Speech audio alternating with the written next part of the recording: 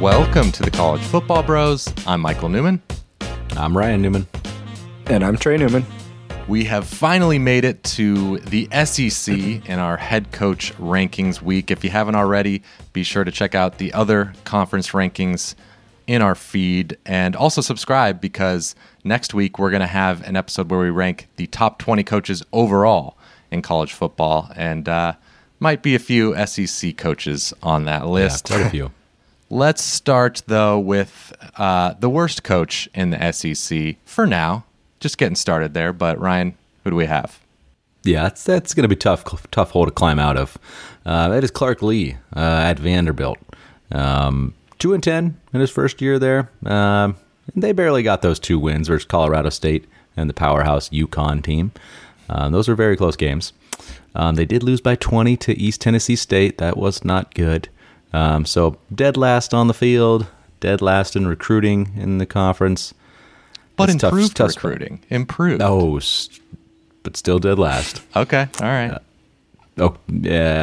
He was good as the defensive coordinator at Notre Dame, but it's just, I don't know, how do you put him higher than this?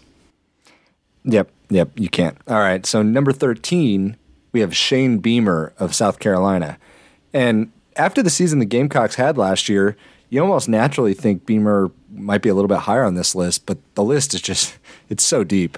I did like how the team rallied around him. They won the Mayo Bowl, but really most metrics indicated that they weren't all that great. But hey, he maximized their production. Good for him. Now they got Spencer Rattler coming in. Still have quite a ladder to climb, but to get the Gamecocks in the mix. But I'll be interested to see kind of what he does in the next season or two. Even though he's low on this list, I'd still be pretty excited as a Gamecock fan. I had him a spot higher. Fair. Yeah, I mean, if you're a South Carolina fan right now, you're feeling great about Shane Beamer, and that's pretty much everybody on this list, I would say, is feeling great about their head coach, except for number 12. Except this guy. Brian Harsin at Auburn. Did a good job at Boise State, but he inherited such a steady program there that, Dirk Cutter, Dan Hawkins, Chris Peterson, everyone had been winning, and he continued it, but it's hard to know how much to value that. So looking a lot at what he's doing at Auburn, and first year on the field wasn't very good, 6-7. Recruiting was their worst recruiting ranking in 13 years. So not a lot positive to say. And of course, this past offseason, apparently he didn't make friends with the right people because there was a kind of a movement to try and get him fired. Didn't work, but certainly didn't help his reputation or his ability to recruit there moving forward, which already wasn't going well, the recruiting aspect. So he's hamstrung now. That's tough, man. All right, let's move on, though, to number 11. We have Eli Drinkwitz from Missouri. He was 12-1 in his 1 year at App State, so he got off to a good start as a head coach. He's got a good history as being an offensive coordinator, including at NC State. And here at Mizzou, 2 bowl games in 2 years. They barely made him, but they made him. He's done a good job, though, I'll say, with recruiting. He's got the number 15 class coming in this year, including the number 3 overall player, a wide receiver, Luther Burden from East St. Louis.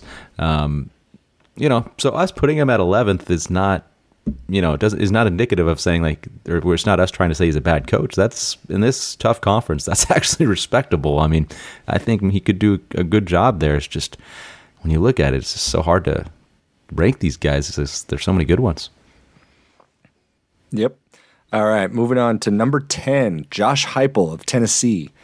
He probably has the potential, I think, to move the most on this list next year if Tennessee can match or exceed some of the high expectations that they have upcoming.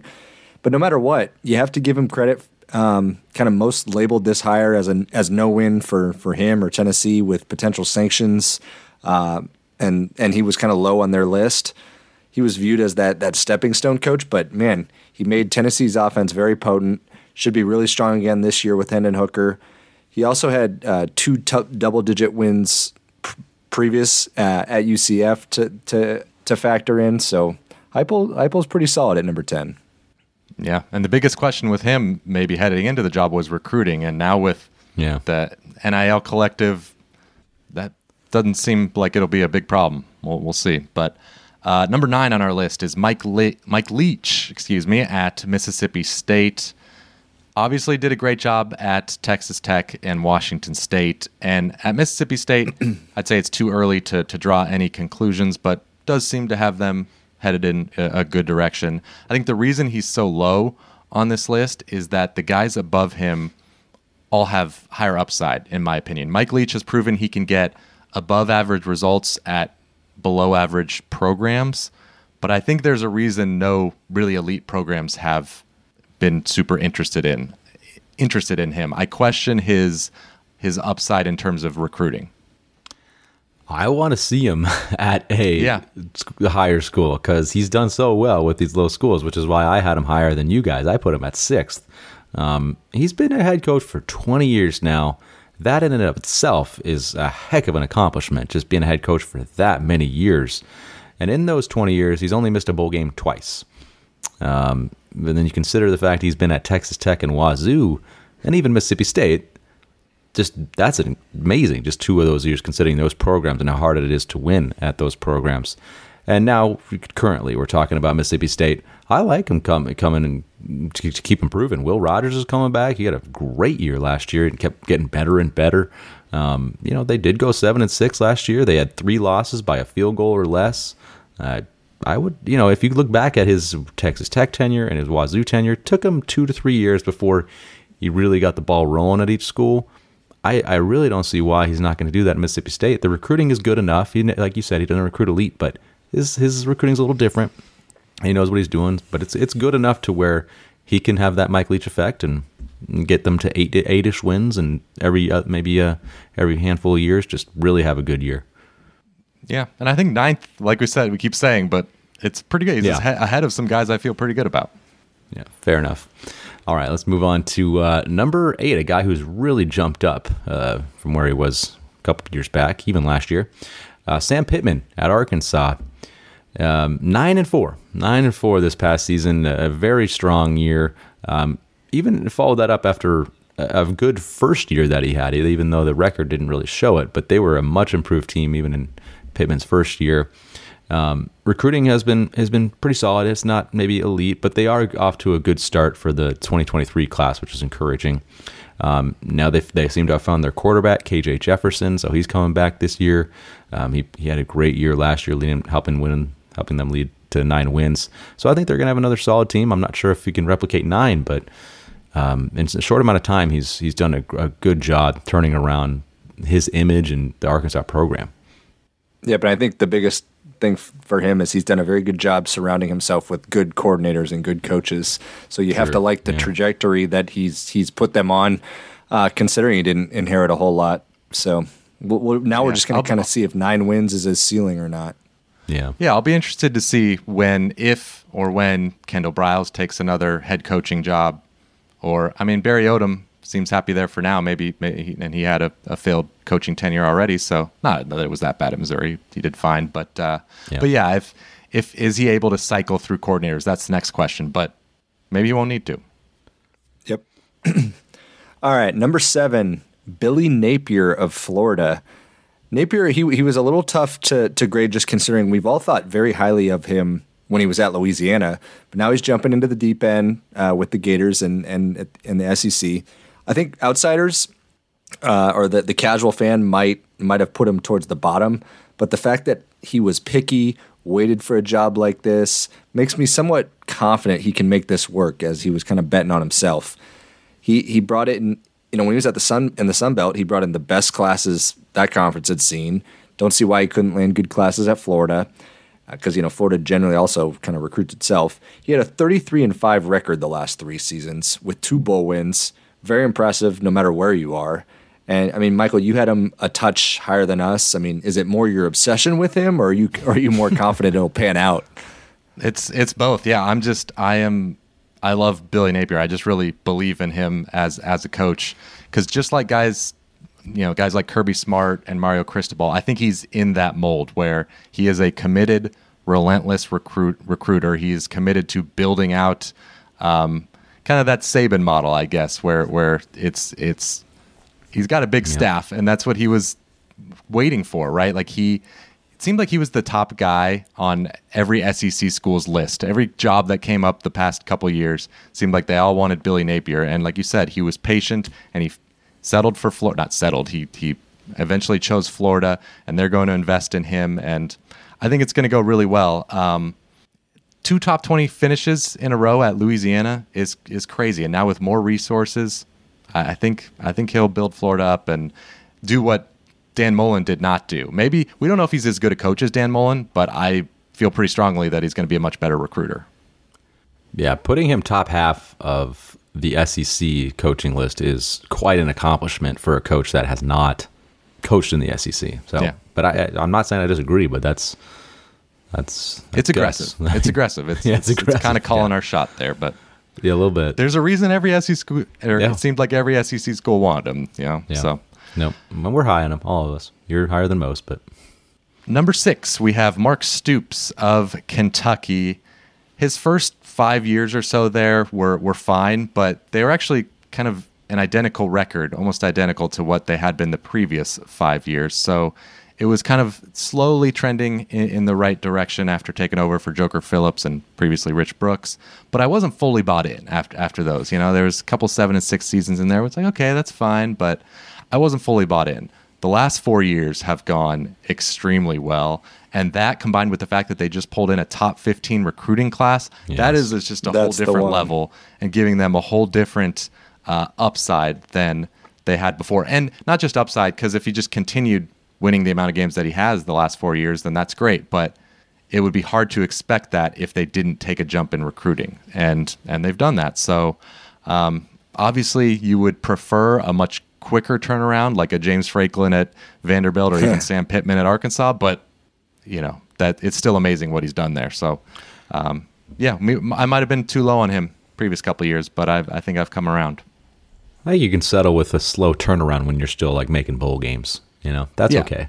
Yeah. Right? You're not struggling and really that bad. So, yeah, Stoops is deserving, man. He's at Kentucky, not the easiest place to win, and he's got them strong. He's very consistent. I got to give him credit, man. He's figured it out, even with sometimes he doesn't have a quarterback that can throw, still wins games.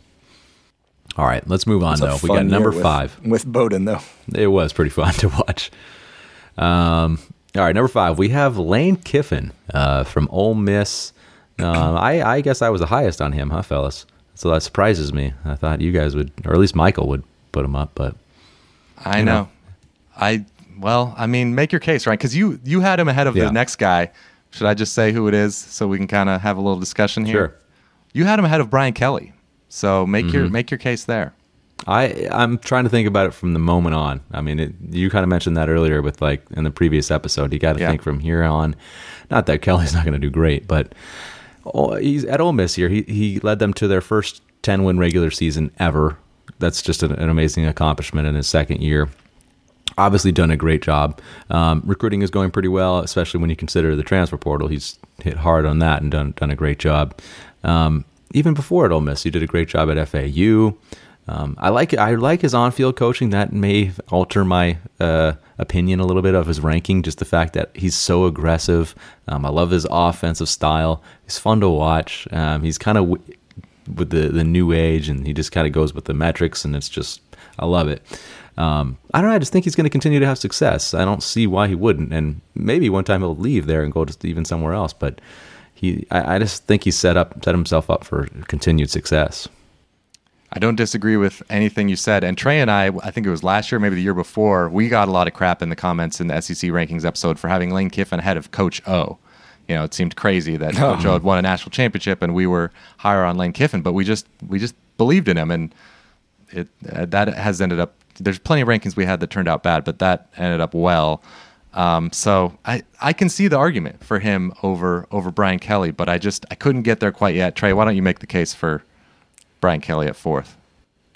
Yeah, I mean, the only thing with Brian Kelly I will say is the only difficult part of it is we don't know how he'll fit in the SEC. But everywhere he's been, he's won. Grand Valley State, Central Michigan, Cincinnati, Notre Dame. Now he's getting into a little bit different region than those, but he's a winner at all those stops. Won 10 or more games the last 5 years at Notre Dame. We all know how tough to win at Notre Dame. There's a lot of pressure, hoopla. And recently he started to up the recruiting there. You know, I'm not saying he's going to be the savior at LSU.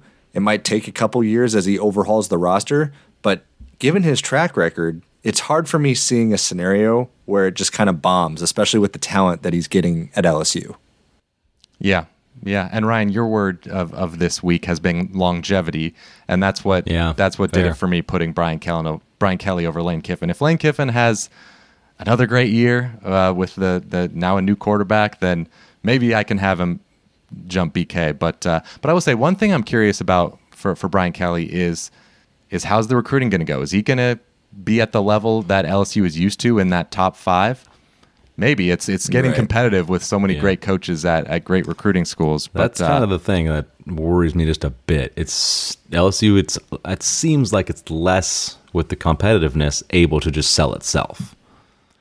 Maybe I don't know to the extent it has in the past. It seems like we'll see. But I will say one thing that does worry me slightly.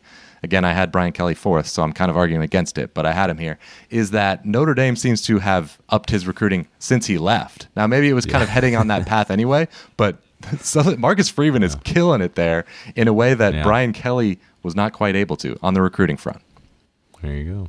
Anyway, moving on to number 3, Jimbo Fisher of Texas A&M.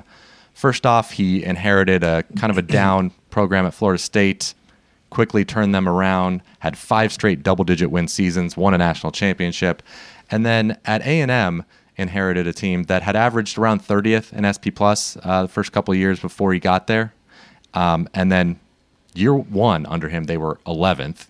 He's averaged 12th in SP Plus since he's been there, which is very good. They were 1 spot out of the playoff in 2020.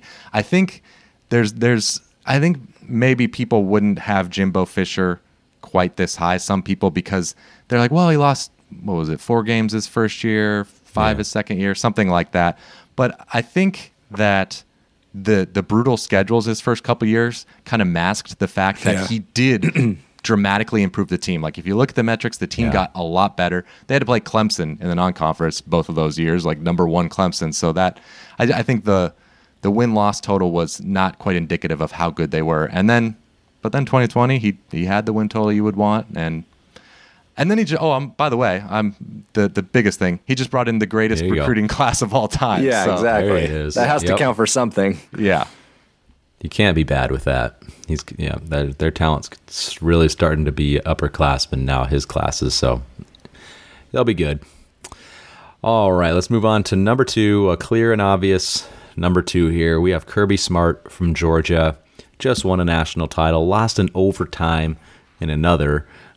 He's 66-15 there, 36-5 the last 5 years in SEC play. Just killing it there. And of course, he's recruiting extraordinarily well. Top 5 classes every single year. Really, I think it's been 4 or better in the last 3 or 4 years, something like that. So he's killing it. He's done a great job. The defense is always amazing. If he can maybe just get a little more offense, even though their offense was pretty good, but to get to that elite level, like Bama's offense, pair it with his defense, woo! But, clear number 2.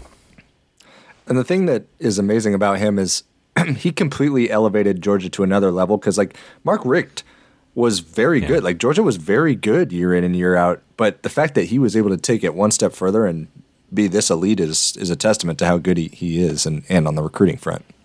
And it happened quickly. Second year was a play away from the national title. Yeah. Happened very quickly. Yeah. Dude. So leads to number 1, of course. A lot of suspense here. The GOAT, Nick Saban. We know all the accolades, the national titles, SEC titles. But I went back and looked at his year-by-year record at Alabama, and it's just silly. Only once since 2008 have they had a year where they had 3 losses. And, the other thing is when you look at how long his coaching tree is, Alabama never misses a beat, despite he loses a coordinator or 2 almost every season, and they're still they're relevant on offense and defense.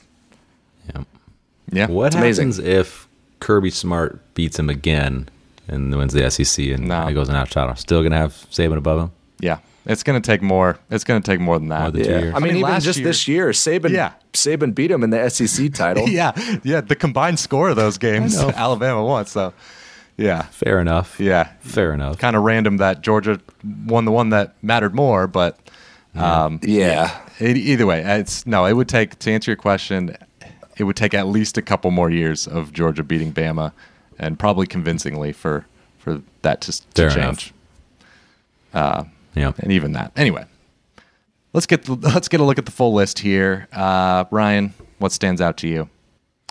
It just has to be the best group of coaches per any conference out there. I mean, there are some good coaches on this list that are way down that you would just be like, really? You have that guy, Shane Beamer at 13, and he just had a pretty inspiring first year and seems to have a lot of good things going. It's like, well, sorry. I mean, there's just so many other good coaches out there. So that's just the immediate thing that comes out. But the other thing was just, I think we texted among this earlier, guys. It's just, we agreed this wasn't the hardest conference to rank as far as coaches. It kind of came together relatively well. Sure, there were a couple where it's like, but overall, I was like, yeah, there was pretty clear things you could point to that made the list relatively easy to put together. Yep. It is the best. I would say maybe the Big Ten, after having this whole rankings week, maybe the Big Ten was second, but I think the SEC is comfortably ahead. Kind of just goes hand in hand with the quality of the conference, I mean. It does, yeah. It's what it is, right? And it seems like, I mean, the SEC has upgraded their coaches in the past couple of years. I mean, just Sam Pittman seeming to hit at Arkansas is crazy. Leach coming from Wazoo. Yeah. Heupel, maybe, Heupel is better than we expected, at least after year one. They just Beamer too. Yeah. So anyway, it's and the top of it is insane, because the top four there, you could argue, are four of the top 6 or 7 coaches overall in the country. Yeah. Well, that's what I was going to say, because I was going to say that the top 5 isn't fair. Like Jim, we know the top 2, but then Jimbo, Brian Kelly, Lane Kiffin, any of those guys would be in the top 2 or 3 of just about every other conference. It's amazing. Yeah. Pretty crazy. Well, that'll do it for our head coach rankings week. Be sure to subscribe, like I said earlier, because next week we're going to put all the coaches together, add in the G5, and do the top 20 coaches overall. Let us know your thoughts in the comments below, your biggest disagreements in this SEC rankings list. I do really want to know, who is too low? Who do we Napier have too low? Is going to be. You think they're going to say Napier's too high? Napier. Yeah. That's fair. We'll see. Anyway, let us know, and we'll see you next time. You've been listening to the College Football Bros.